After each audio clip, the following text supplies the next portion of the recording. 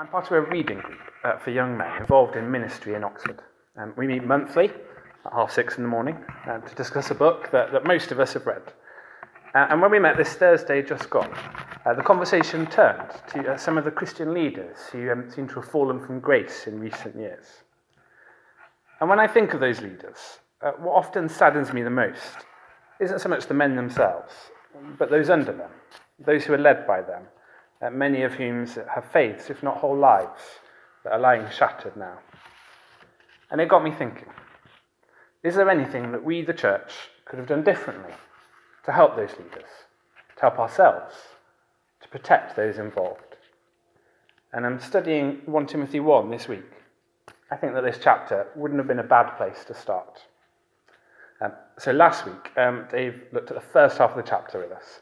But I think in a sense it's probably good to consider the whole chapter as a unit, because as you can probably see, Paul finishes the chapter in the same way he began it, with his charge or his command to Timothy. And then so that bookends the chapter. It's in verses 3 and 4, the command, stay there in Ephesus, Paul says to Timothy, so that you may command certain people not to teach false doctrine any longer, or to devote themselves to myths and endless genealogies. Now, Paul doesn't really go into specifics in this letter about who the individual false teachers are and what exact false doctrine it is that they're teaching. But it seems clear that the Ephesian church, the church that Paul's left Timothy to lead, is facing some fairly substantial wrong teaching. And it seems to be coming from within, from leaders within the church itself. So imagine for a moment Timothy sitting at his desk, reading this letter, and getting to the end of verse 11. How do you think he might have been feeling? When I read it, I imagine his head flopping on his desk in despair. False doctrines, myths, endless genealogies, controversial speculations, meaningless talk. And as if the presence of false teachers wasn't enough, those Timothy's seeking to save are very far from God. Lawbreakers, rebels, the ungodly and sinful, the unholy and irreligious, parent killers and murderers, sexually immoral, those practicing homosexuality, slave traders, liars, perjurers. What hope does Timothy, the young leader, have? What chance does he stand in the face of such enemies and in the face of such sin? Maybe he should just give up. Quit while he's ahead. But then we get verses 12 to 20. Because Paul doesn't just reiterate the charge of verse 3 at the end of verse 11, and then move on to the more detailed instructions that come later in the letter. Now, he writes verses 12 to 20. Timothy needed verses 12 to 20. And so do we.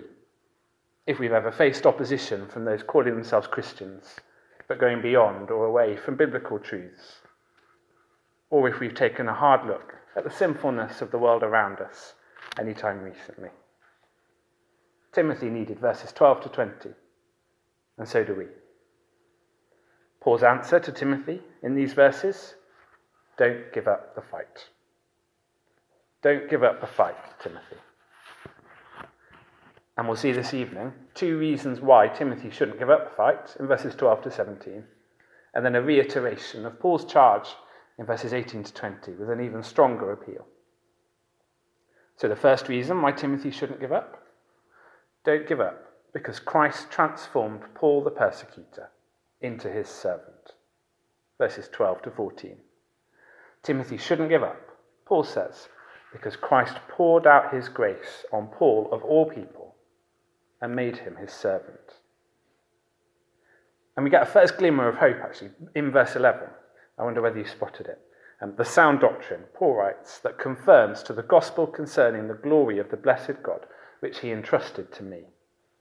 So amidst these false teachers and their foolish rejection of sound doctrine and the Ephesian unbelievers and their sinfulness, we get Paul, the one to whom the gospel concerning the glory of the blessed God has been entrusted.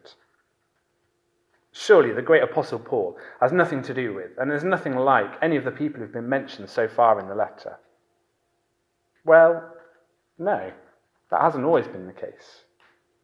Because just look in verse 13 at the terms Paul uses to describe his former self. A blasphemer, a persecutor, a violent man, ignorant, unbelieving. We know from his background as a Pharisee that he didn't live a sort of open life of immorality. But we also know, from accounts such as the stoning of Stephen in Acts chapter 8, that these 5 descriptions were all definitely true of Paul at one stage. He blasphemed against God, he persecuted and was violent towards God's people, he was most certainly ignorant of what the Bible actually meant, and unbelieving in the God the Bible proclaimed. Paul was a terrible, terrible sinner. But even though, verse 13, even though I was once a blasphemer and a persecutor and a violent man, I was shown mercy. Paul, a terrible sinner that he was shown mercy. He was forgiven. It's that simple.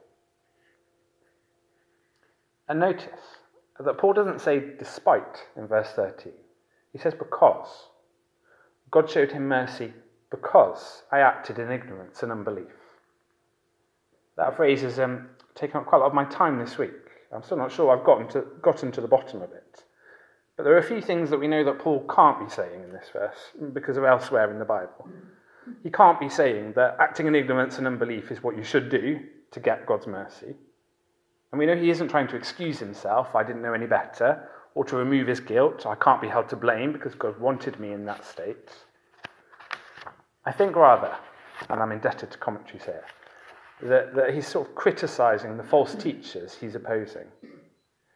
You see, Paul's blasphemy, persecution and violence, great as it was, came from a place of ignorance and unbelief before the truth had been revealed to him. These false teachers, however, claim to know the truth, to be clever, well-informed and believing, and yet they blaspheme. So who are you going to trust, Timothy, says Paul. Who are you going to trust? Paul was a terrible, terrible sinner, but God showed him mercy. How did that great event occur? Well, you can read of Paul's conversion in Acts 9. But that's not where Paul goes as he describes Christ's work in him. He focuses much more here on his calling and equipping as an apostle. Jesus has given me strength. He considered me trustworthy. He appointed me to his service. You can trust me, Timothy. Not only has Christ saved me, but he's made me his servant. He's put me here in this position to help you lead this church. You can trust me. And he finishes with a glorious description in verse 14. The grace of our Lord was poured out on me abundantly, along with the faith and love that are in Christ Jesus.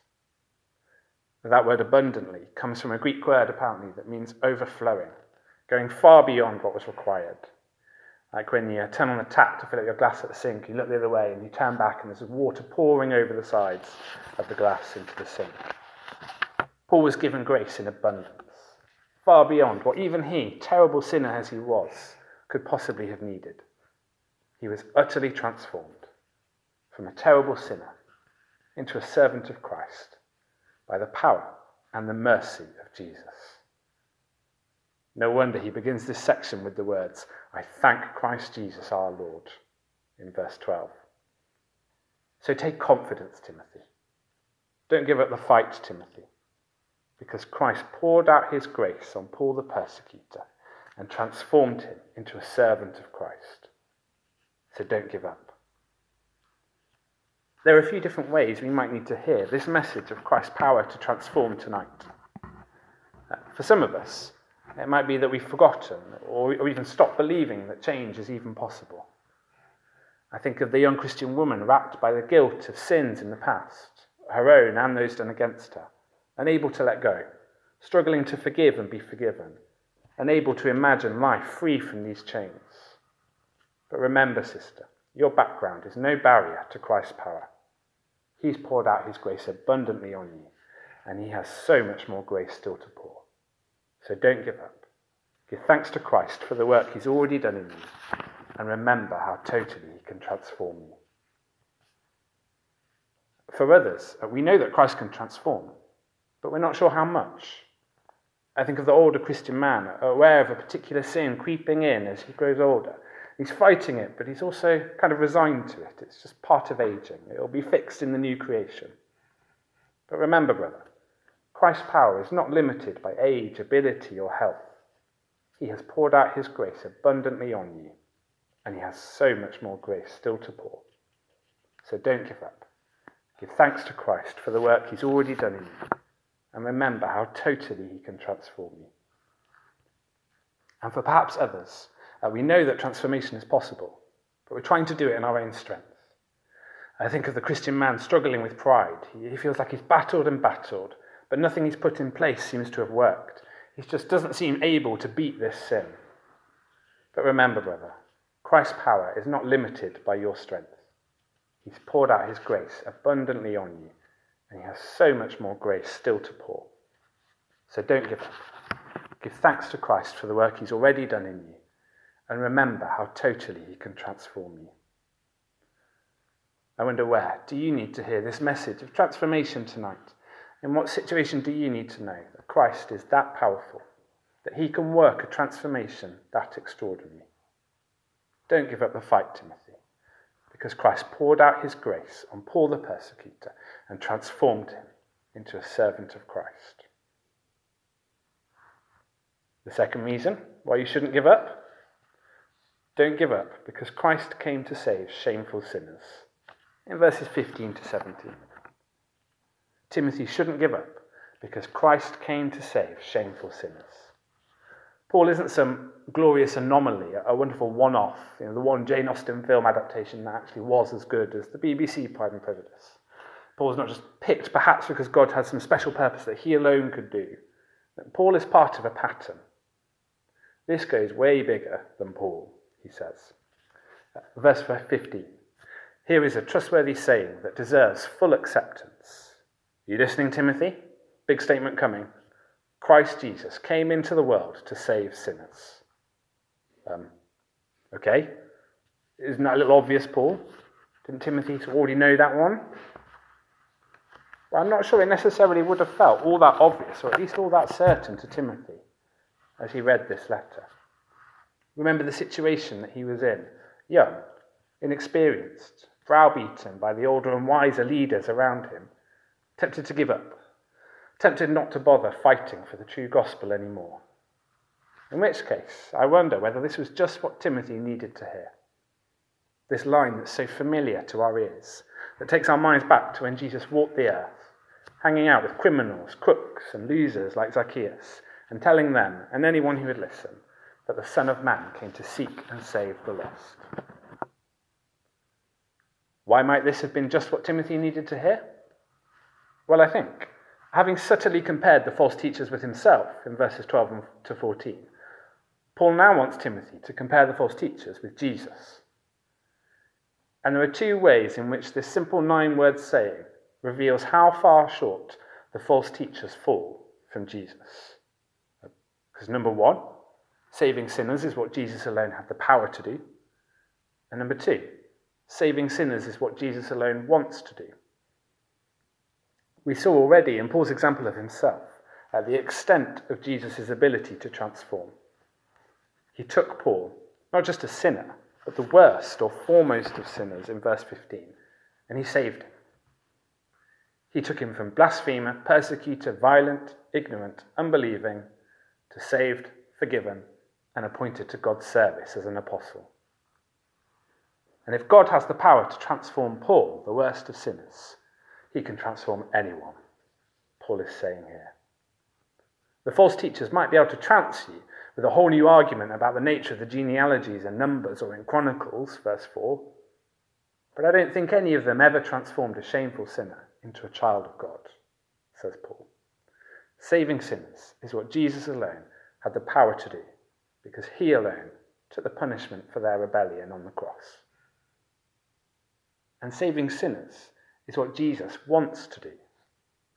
While these false teachers wrap themselves up in controversial speculations, verse 4, and meaningless talk, verse 5, seeking to lead astray and manipulate people, like the young widows Paul describes in 2 Timothy chapter 3, Jesus came to save sinners.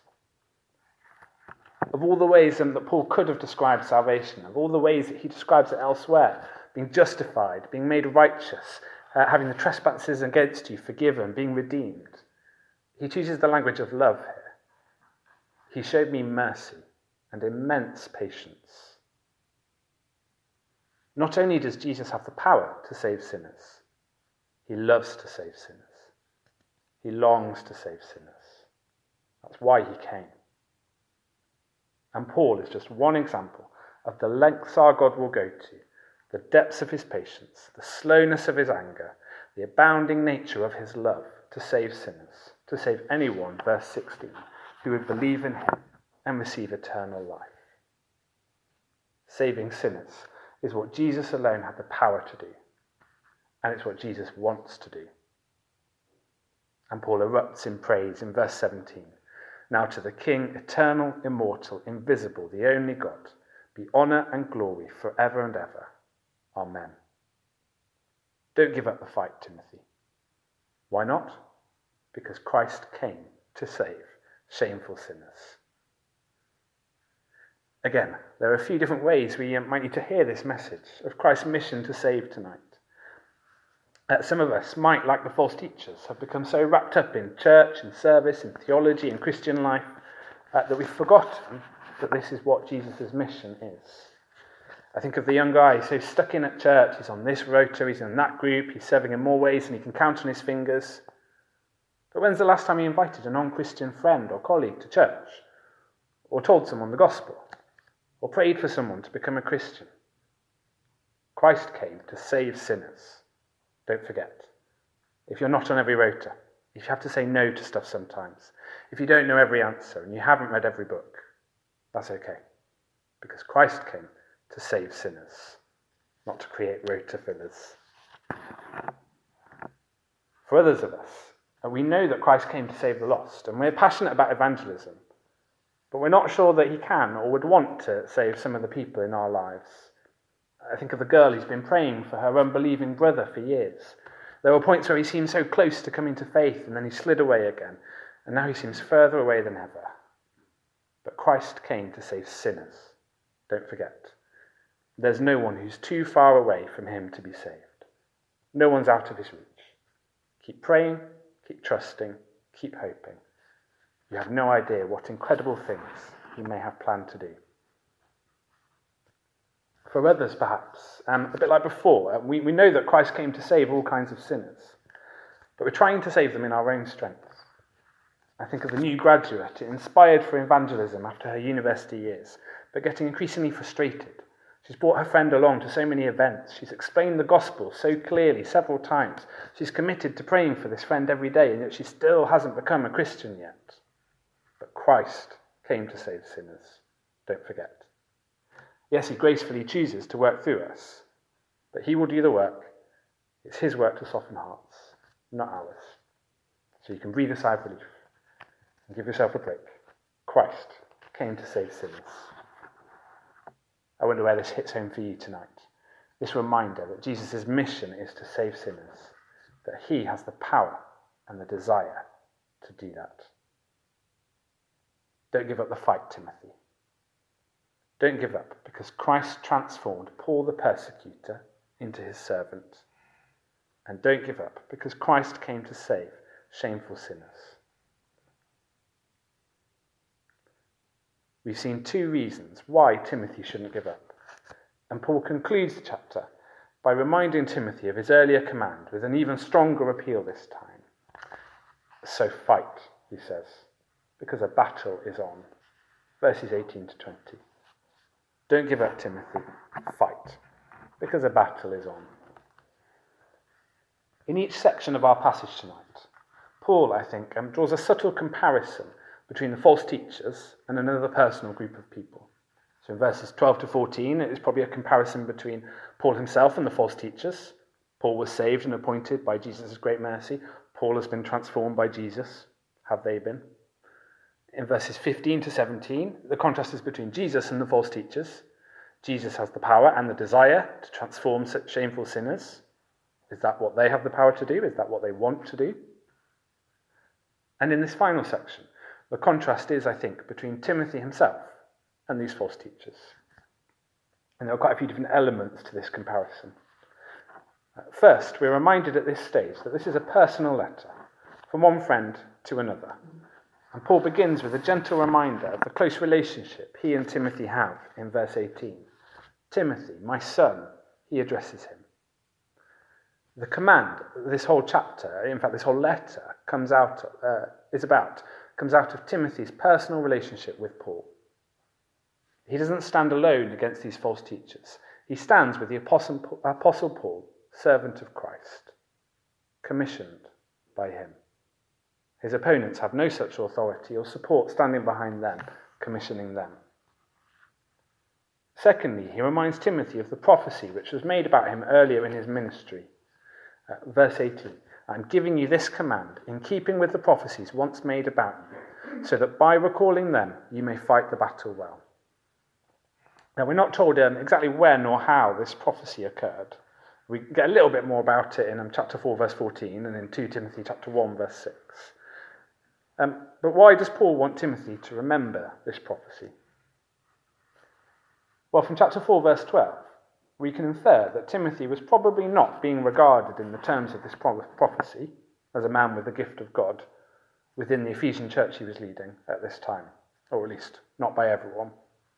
"Remember, Timothy," says Paul, "you have the gift of God, as testified to you by the elders and by an apostle.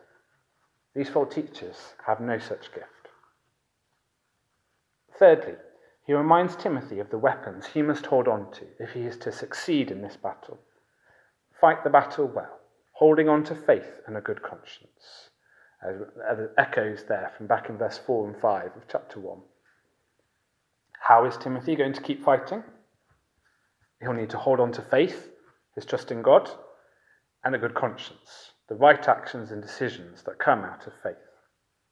And you wouldn't realise it from reading the Bible in English, but the Greek word for faith, pistis, occurs, or a word derived from it occurs, actually 7 times in this passage. We just get it simply as faith here, and in verse 14, and in verse 19. We get it as trustworthy or faithful in verse 12, in verse 15. In verse 16, we get it as an action, have faith, believe. And we get the opposite of it in verse 13, lack of faith, unbelief. Faith is key in this section, and holding on to faith will be key for Timothy. Faith in the Christ who saves sinners. And not just having that faith, but acting according to that faith, in good conscience. And then finally, Paul gives Timothy a warning of what happens to those who don't hold on to faith and a good conscience, in verse 19, which some have rejected, and so have suffered shipwreck with regard to the faith. And he gives the example of Hymenaeus and Alexander in verse 20. You see, this may start, Timothy, as just a disagreement about a genealogy or a speculation that perhaps goes a bit beyond what the Bible says. But it ends in shipwreck, the ruin of someone's faith. Don't go there, Timothy. Don't stop trusting Jesus. Don't let go of faith. And don't stop acting on your faith. Don't let your conscience slide.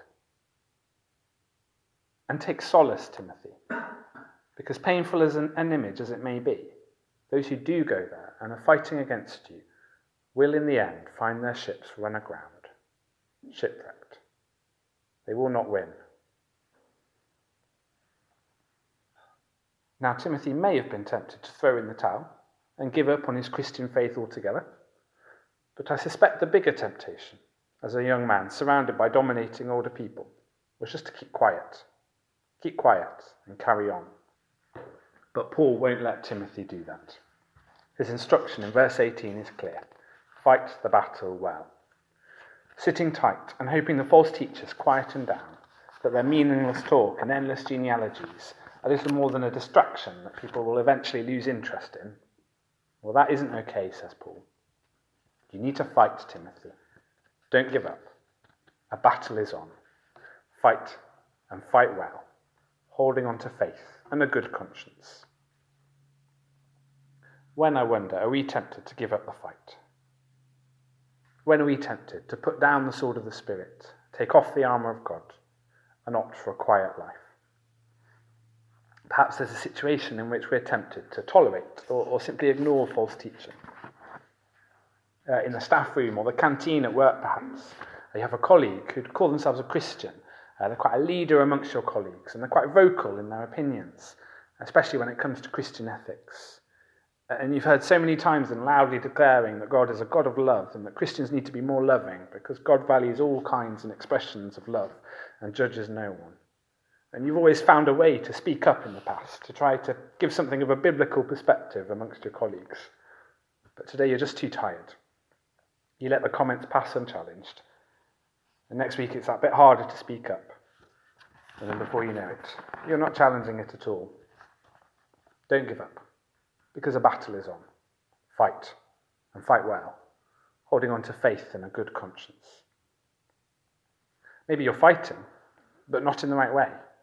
It's become all about the fight, and you've lost sight of faith. The Christian worker, passionate for the cause, zealous for the organisation and its values and aims, evangelical for the current initiative and everything it represents and is trying to achieve. But Jesus? Not so fervent about him anymore. Fight, but fight well, holding on to faith and a good conscience. In the face of great opposition and great sin, Timothy needed verse 12 to 20, and so do we. Paul's message? Don't give up the fight, Timothy. Don't give up the fight. Because Christ transformed Paul the persecutor to be his servant. You have no idea the transformations Christ could perform, dear Timothy, and what he's already done in you. And don't give up the fight, because Christ came to save shameful sinners. He has the power to save sinners. That's what his mission was all about. You have no idea who he plans to save and how, dear Timothy. So fight, Timothy, and fight well. Remember your calling. Hold on to faith and a good conscience. Don't give up the fight, Timothy. Fight, and fight well.